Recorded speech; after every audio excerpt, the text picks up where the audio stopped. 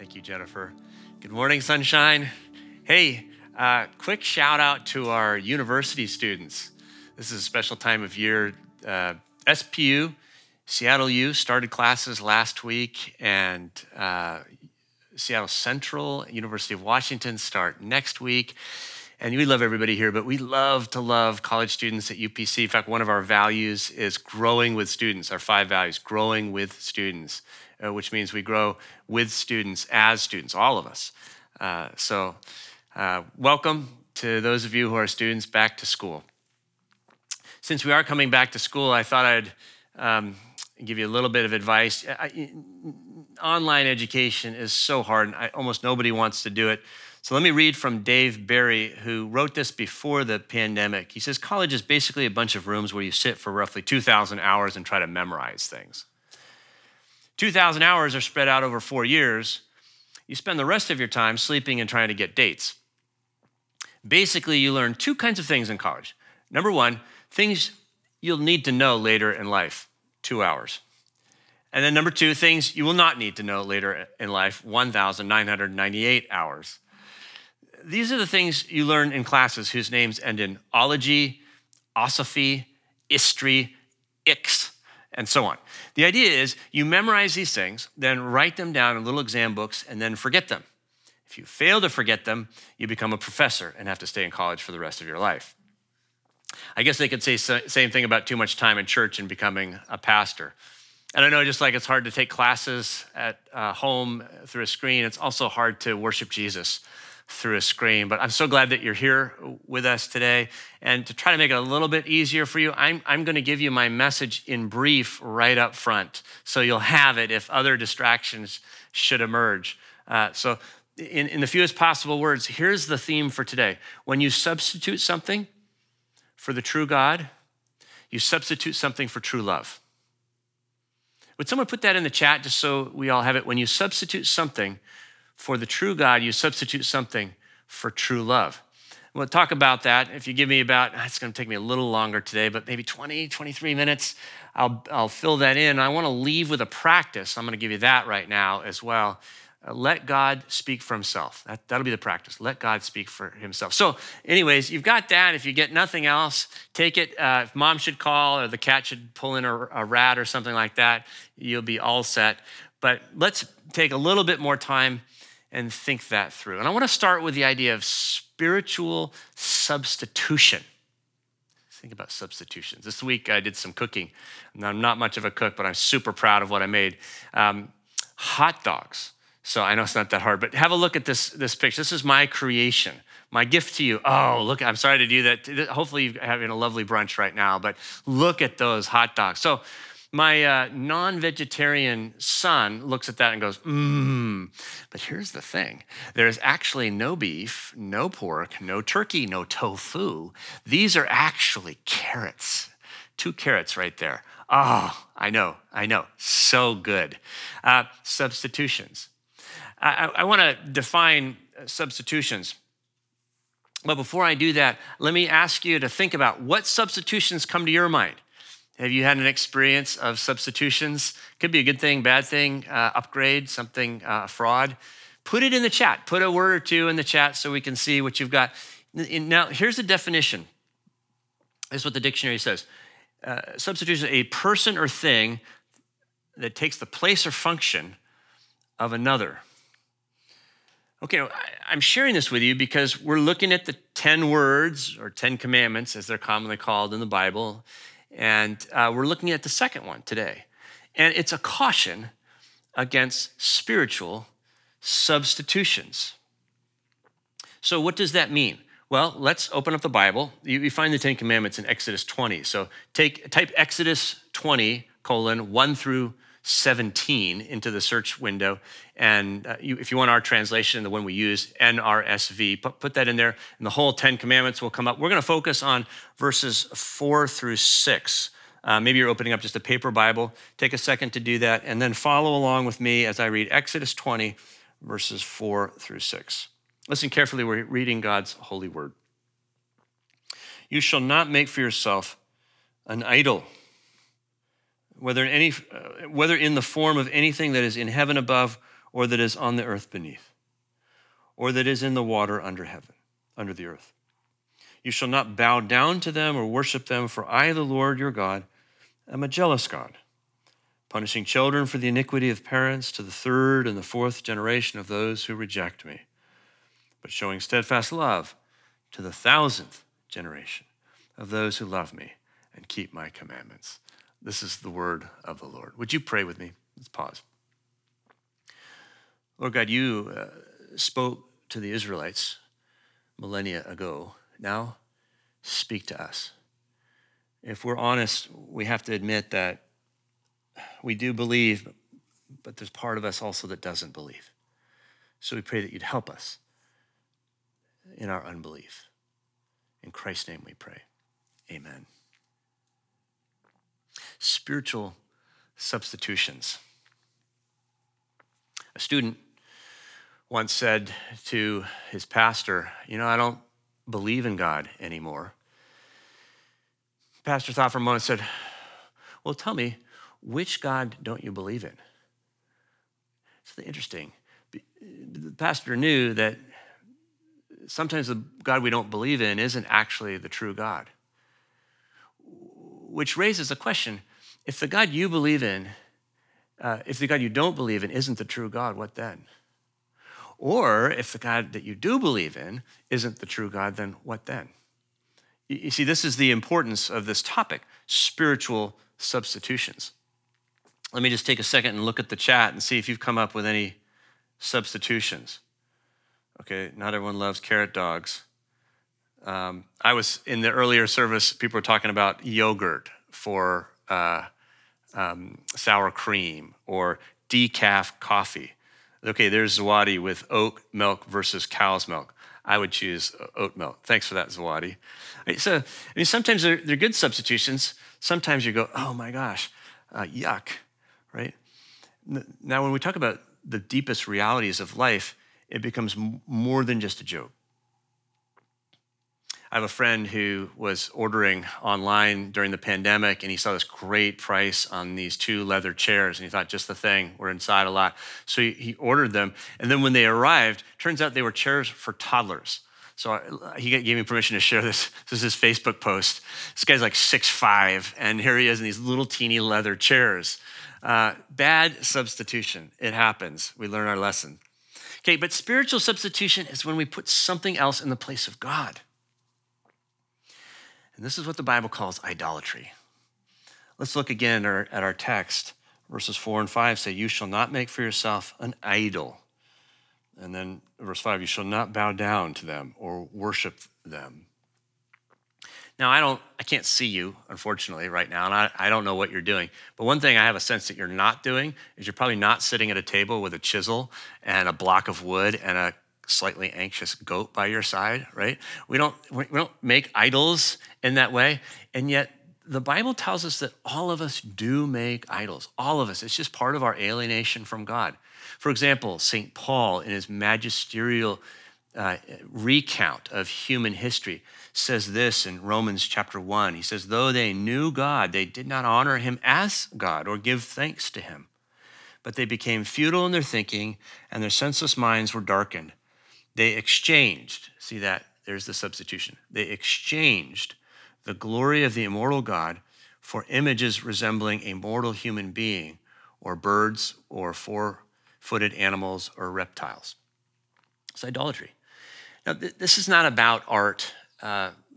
Very shortly in the Old Testament, God's going to give Moses instructions for lots of art that goes into the temple. This is about your heart.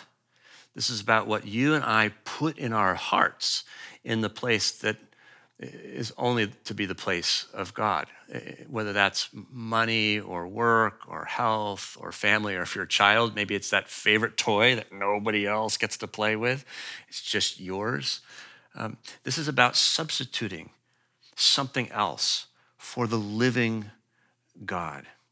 This can even be, and I want you to catch this, put the eggs down for just a second, our ideas about God, our notions of God. They can become idols. C.S. Lewis writes a painful section in a book called A Grief Observed. It's a heart-wrenching book about the story of loss he experienced when his wife dies of cancer, Joy Davidman. He's this great Cambridge professor, an apologist of Christian faith, and yet we find him in this book wrestling very authentically with his unbelief. Because is this really the God we worship? And here's what he says. This is A Grief Observed.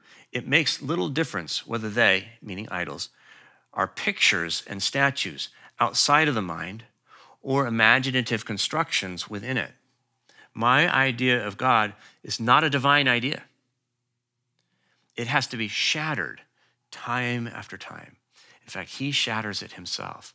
God is the great iconoclast. Think about that. God is the great iconoclast. It means image breaker, right? Because we hold these mental notions about God in the place where God himself, the living God, the actual God, ought to live in our hearts. Why would we do this? Why? Well, it was interesting. I learned a little bit this week. Old Testament scholar Doug Stewart writes about the attractions of idolatry for ancient peoples. And I just want to list these for you. It might be helpful for you to see why Israelites were attracted to idolatry. So the first one is this, that it's guaranteed. They believed that the little image actually contained something of the spirit of the God. And so when you had the image, it gave you a sense of control. This is guaranteed. Secondly, selfish. Idolatry was selfish. You feed the God feeds you. It's very transactional. You get what you want and you become the center. It's easy. Pagan gods never made ethical demands of their worshipers. It's convenient. You don't have to go to Jerusalem like God had commanded. You'll find a shrine or a high place at a location convenient to you. It's normal. Everybody's doing it around you. In fact, if the Israelite were to ask a Canaanite, how do we farm here? The Canaanite's answer would include idol worship. Normal. 6, it's logical. Pagan gods tended to specialize in certain things. And it was strange to have a generalist God like I am. So it'd be logical to worship I am plus the God of the specialty, whatever you're trying to accomplish.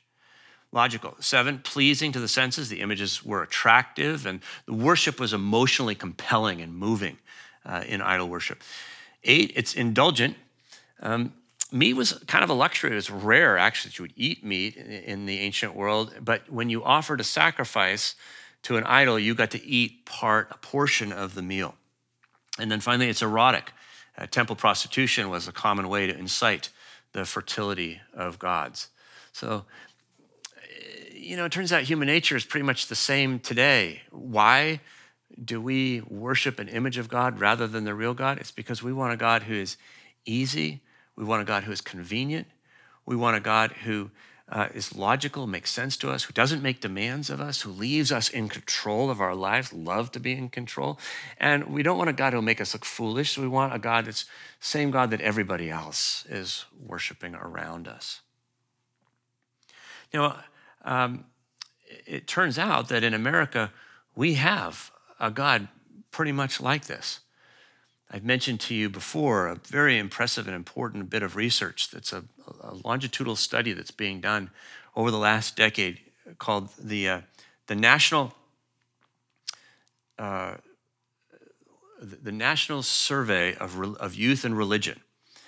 And it's a survey across denominations of spiritual beliefs, originally of the youth, but now they've grown up. And what they're finding is that the beliefs they're discovering are beliefs that we all hold. And recently they published the latest iteration in this finding, and they describe our beliefs in America as DIY spirituality, do-it-yourself spirituality. And here's some of the features of our beliefs that they found. And there are 7 of them. Let me again just list these and see if it sounds familiar to you. The first is that karma is real, meaning everything happens for a reason. The second is everybody goes to heaven. After all, nobody deserves anything else, we think. Number 3, just do good. That's basically the important thing, which basically means don't be a jerk. This is the great imperative today. Number 4, it's all good, which is about being as non-judgmental as possible. Number 5, it says religion is easy. It imposes no significant demands on us, ethical or otherwise.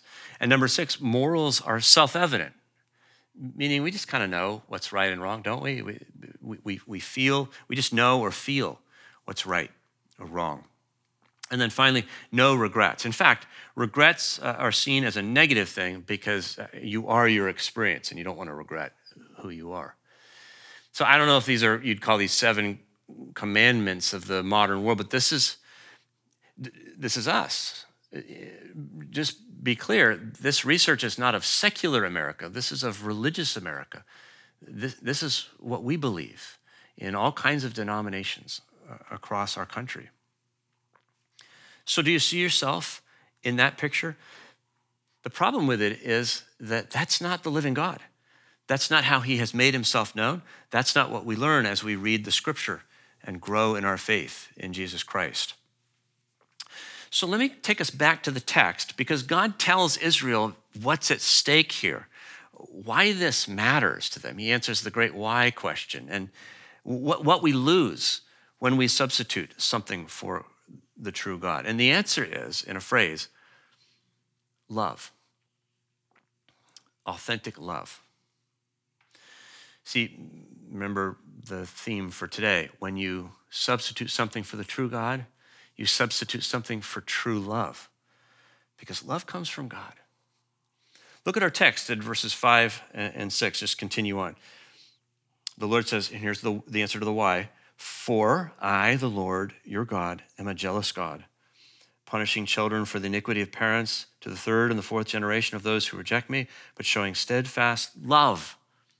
You could underline that phrase, steadfast love. That's one word in Hebrew, that's hesed. Showing steadfast love to the 1,000th generation of those who love me and keep my commandments. Remember that I said these 10 words are all about 10 gifts that God wants to give us. It's not that God is trying to tell us what to do. It's that God is trying to give us something. And so I want to ask each week with you, as we look at each of these gifts, words or commandments, what is the gift here? And if we ask that now, God has actually been the one who answers the question for Israel. The gift I'm trying to give you, he says, is love, chesed, steadfast love, authentic love, the real deal.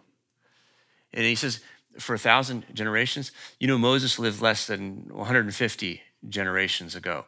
1,000 generations would be, to this day, more than all of recorded history. So this is a Hebrew way of saying, I will give you an everlasting love, an immortal love. Now, let me just back up for a second, because there are 2 aspects of this passage that are troubling to us, I know, and I want to just take a moment and comment on them. There's some common misunderstandings. The first is about the 4 generations. This is not about generational cursing or punishing parents for the stuff that kids do wrong or vice versa. That's a practice that's explicitly forbidden in Deuteronomy 24, verse 16, or Ezekiel 18, verse 20. Now, the 4 generations, that's the typical size of an Israelite family. They typically live together as 4 generations. A healthy Israelite would generally live to see their great-grandchildren be born. So this is a lifespan. The meaning of this is essentially that if you don't know who God really is, you're likely to see the consequences of that play out over your whole lifetime and affect your whole family. So that's the 4 generations. The other thing that's troubling to us is this bit about jealousy. We hear that word and we don't want to associate it with God. It seems to us like a bad thing, but for them it was a good thing. And here's how they would have experienced it. Remember, they're standing at the foot of Mount Sinai following the Exodus. They've been pulled out of slavery in Egypt. And God says, I'm the Lord your God who brought you out of the house of slavery. And when they hear that, this is a jealous God, they're going to remember what God has done. They were enslaved, oppressed, horrible lives, murderous oppressors. And God did a wonderful thing. He heard their cries and he sent Moses. And Moses went to the Pharaoh with this terrifying mandate, let my people go. The Lord said, these are my firstborn. This is my firstborn child. You let my people go. And so they would hear, that is jealousy. That's what what it means when the Lord says, I'm jealous. It means I will not let anything come between you and my love.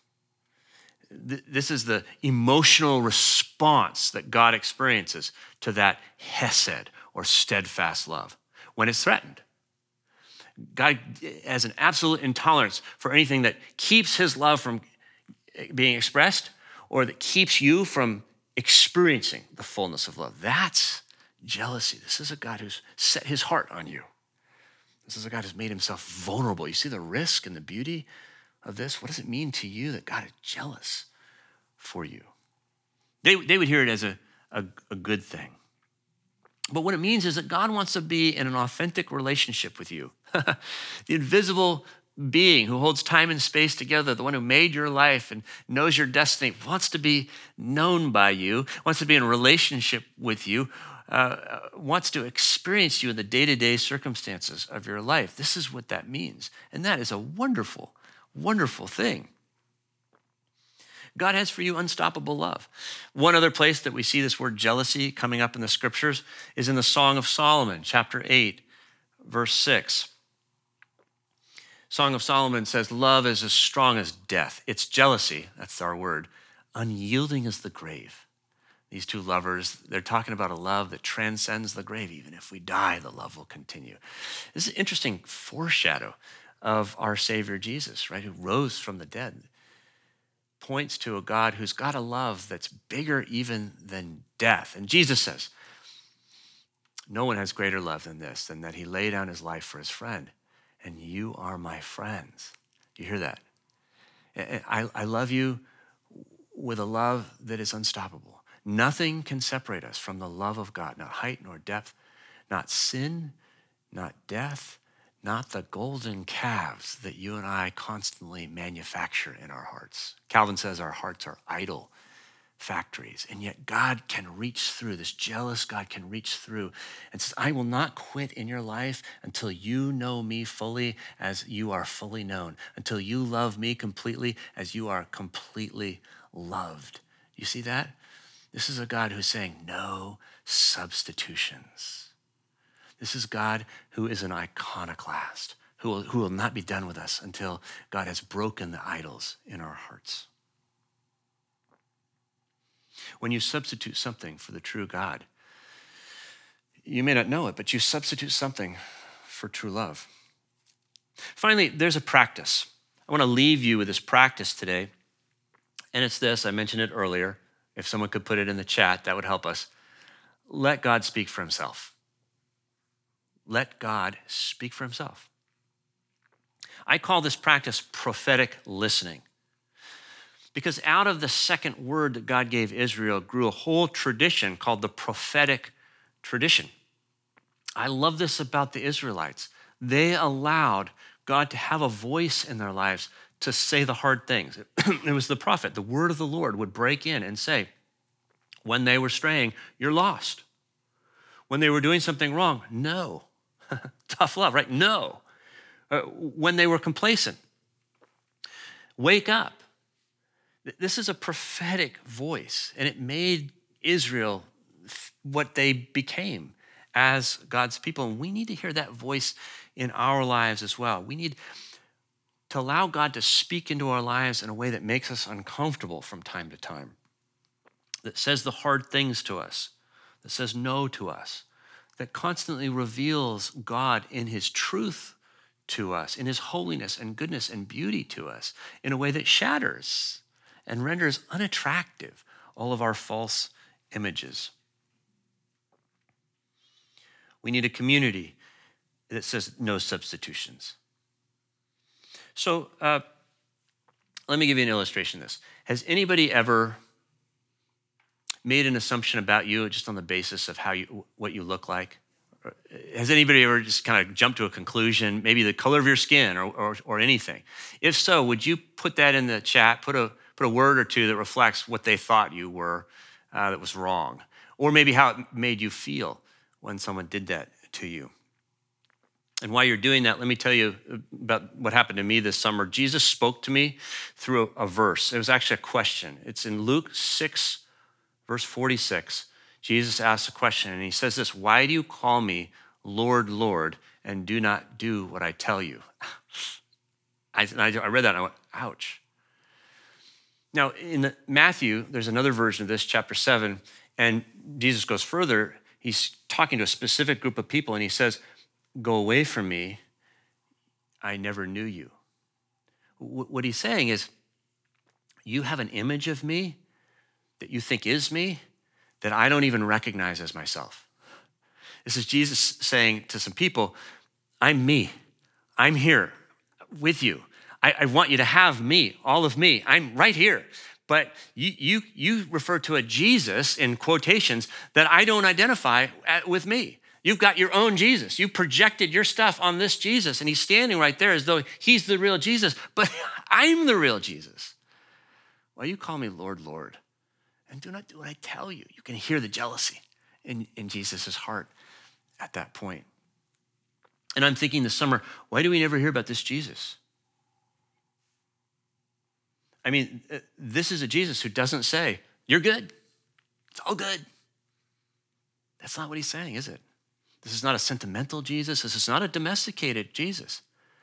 This is a Jesus in whom the glory and holiness of the living God draws near to us, exposes our sin, calls us to repentance. We ought to do before this Jesus what Isaiah does when God's glory appears to him and just fall on the ground in awe and reverence and worship. This is a Jesus who loves us just the way we are, but he loves us so much he can't keep us that way. So let me look and just see at the chat whether you've had an experience of being missed by someone or assumptions that people make about us. Feeling not being fully known, somebody says. Feeling belittled or unimportant. Not worth being known, somebody else says. Thanks, Jeremy. Yeah. Well, here's the thing. We're learning as a community, we're trying to learn as a community how to really know one another authentically. How, for example, not to make assumptions about someone on the basis of the way they look, their skin color, or the culture that they come from. We don't want that because we know a living relationship requires two people to actually reveal themselves, be vulnerable with one another. And if we're working, and it's hard with one another, but if it's hard with one another, imagine how it is with the infinite God. It's really hard. So we don't want to make assumptions about this God or project our fears or desires on this God. We've got to let this God speak for himself. And that's the prophetic practice, to let God speak for himself. So what does that look like? Well, two things just very quickly. One, it means we read this book. This is the revelation of God, this book. It's the word of God. And so we've got to read it, not just our favorite parts, like read the whole thing.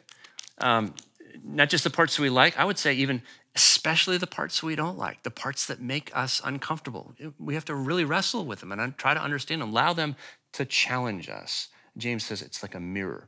To really see yourself accurately, you've got to see the whole scripture. And the other thing is community. It got to be a part of a prophetic community because we don't see ourselves well, but we can help each other do that. This is why we want to invite you into one of our formational communities that reaches out to neighbors. What makes it formational and different from our neighbors and attractive to our neighbors is that we're allowing God to speak for himself and to tell us who he really is and what it's like to live with him. He's saying essentially no substitutions, and we help each other with that. So that's the practice this week that I would encourage you. Let me close with a story and then an invitation. You may have heard the story about a mother and a daughter who lived in a small village outside of Brazil. One day the daughter grew up and said, "Mom, I want to go to the big city." It's the lights and the activity attracted her. That broke her mother's heart because she knew the big city and she knew what happened to young girls who didn't have much resources in that city, and she was afraid for her. So she said no. But one morning, Maria, the mother, found Christina, her daughter's bed empty. She'd gone. And so Maria packs up her gear and went to Rio de Janeiro in pursuit of her daughter, feared the worst. She knows what happens to girls when their money runs out in Rio. And so she scours the city looking everywhere she can, and first in hotels and then in parks and bars and nightclubs, the red light district. Can't find her. She starts to make photos of herself. She goes to a photo booth and makes as many photos as she can possibly afford to make. And she would write on the back of the photo a little handwritten note. Then she'd take the photos and put them in lobbies or in the restaurant bathrooms, tuck it under the mirror. One day, Christina was coming down the stairwell of a brothel, full of shame, hurting, and angry. She went into the lobby, and her eye caught one of these photos. It was an image of her mother. With tears in her eyes, she pulled this picture off the bulletin board and turned it over. And she read the message that her mother had written there.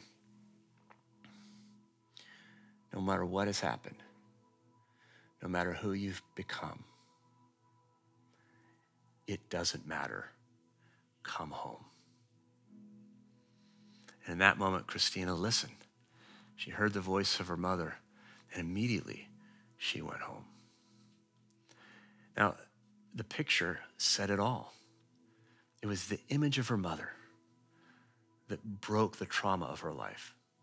And I want to tell you that this is what God has done for us in the trauma of our world. He has put an image of himself right at the center. Jesus Christ, his one and only Son, fully God and fully human.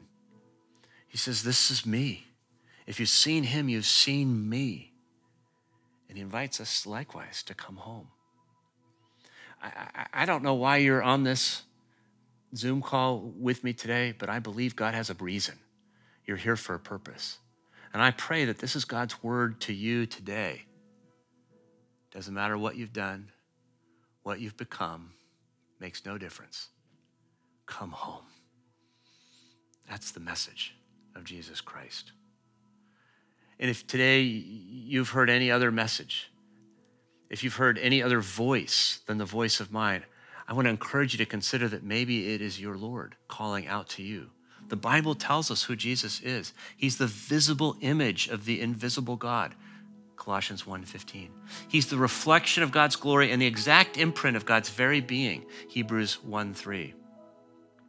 And he's come to call us home. So if you hear him, if you sense something, some small measure of belief welling up in your soul, would you say yes and come home? Let's pray.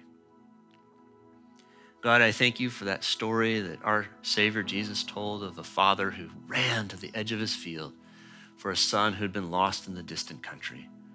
You did that for me. I'm here today. There's joy in my life, and there's the certainty of eternal life because you did that for me. And I know you did that for my friend as well, and I just pray for them right now that they will feel your arms of love closing fast around them, embracing them, drawing them into the death and resurrection of our Savior Jesus Christ. Bless us, we pray, in this way. Give us the assurance of faith. Help us in our unbelief. We pray this in your name and for your sake.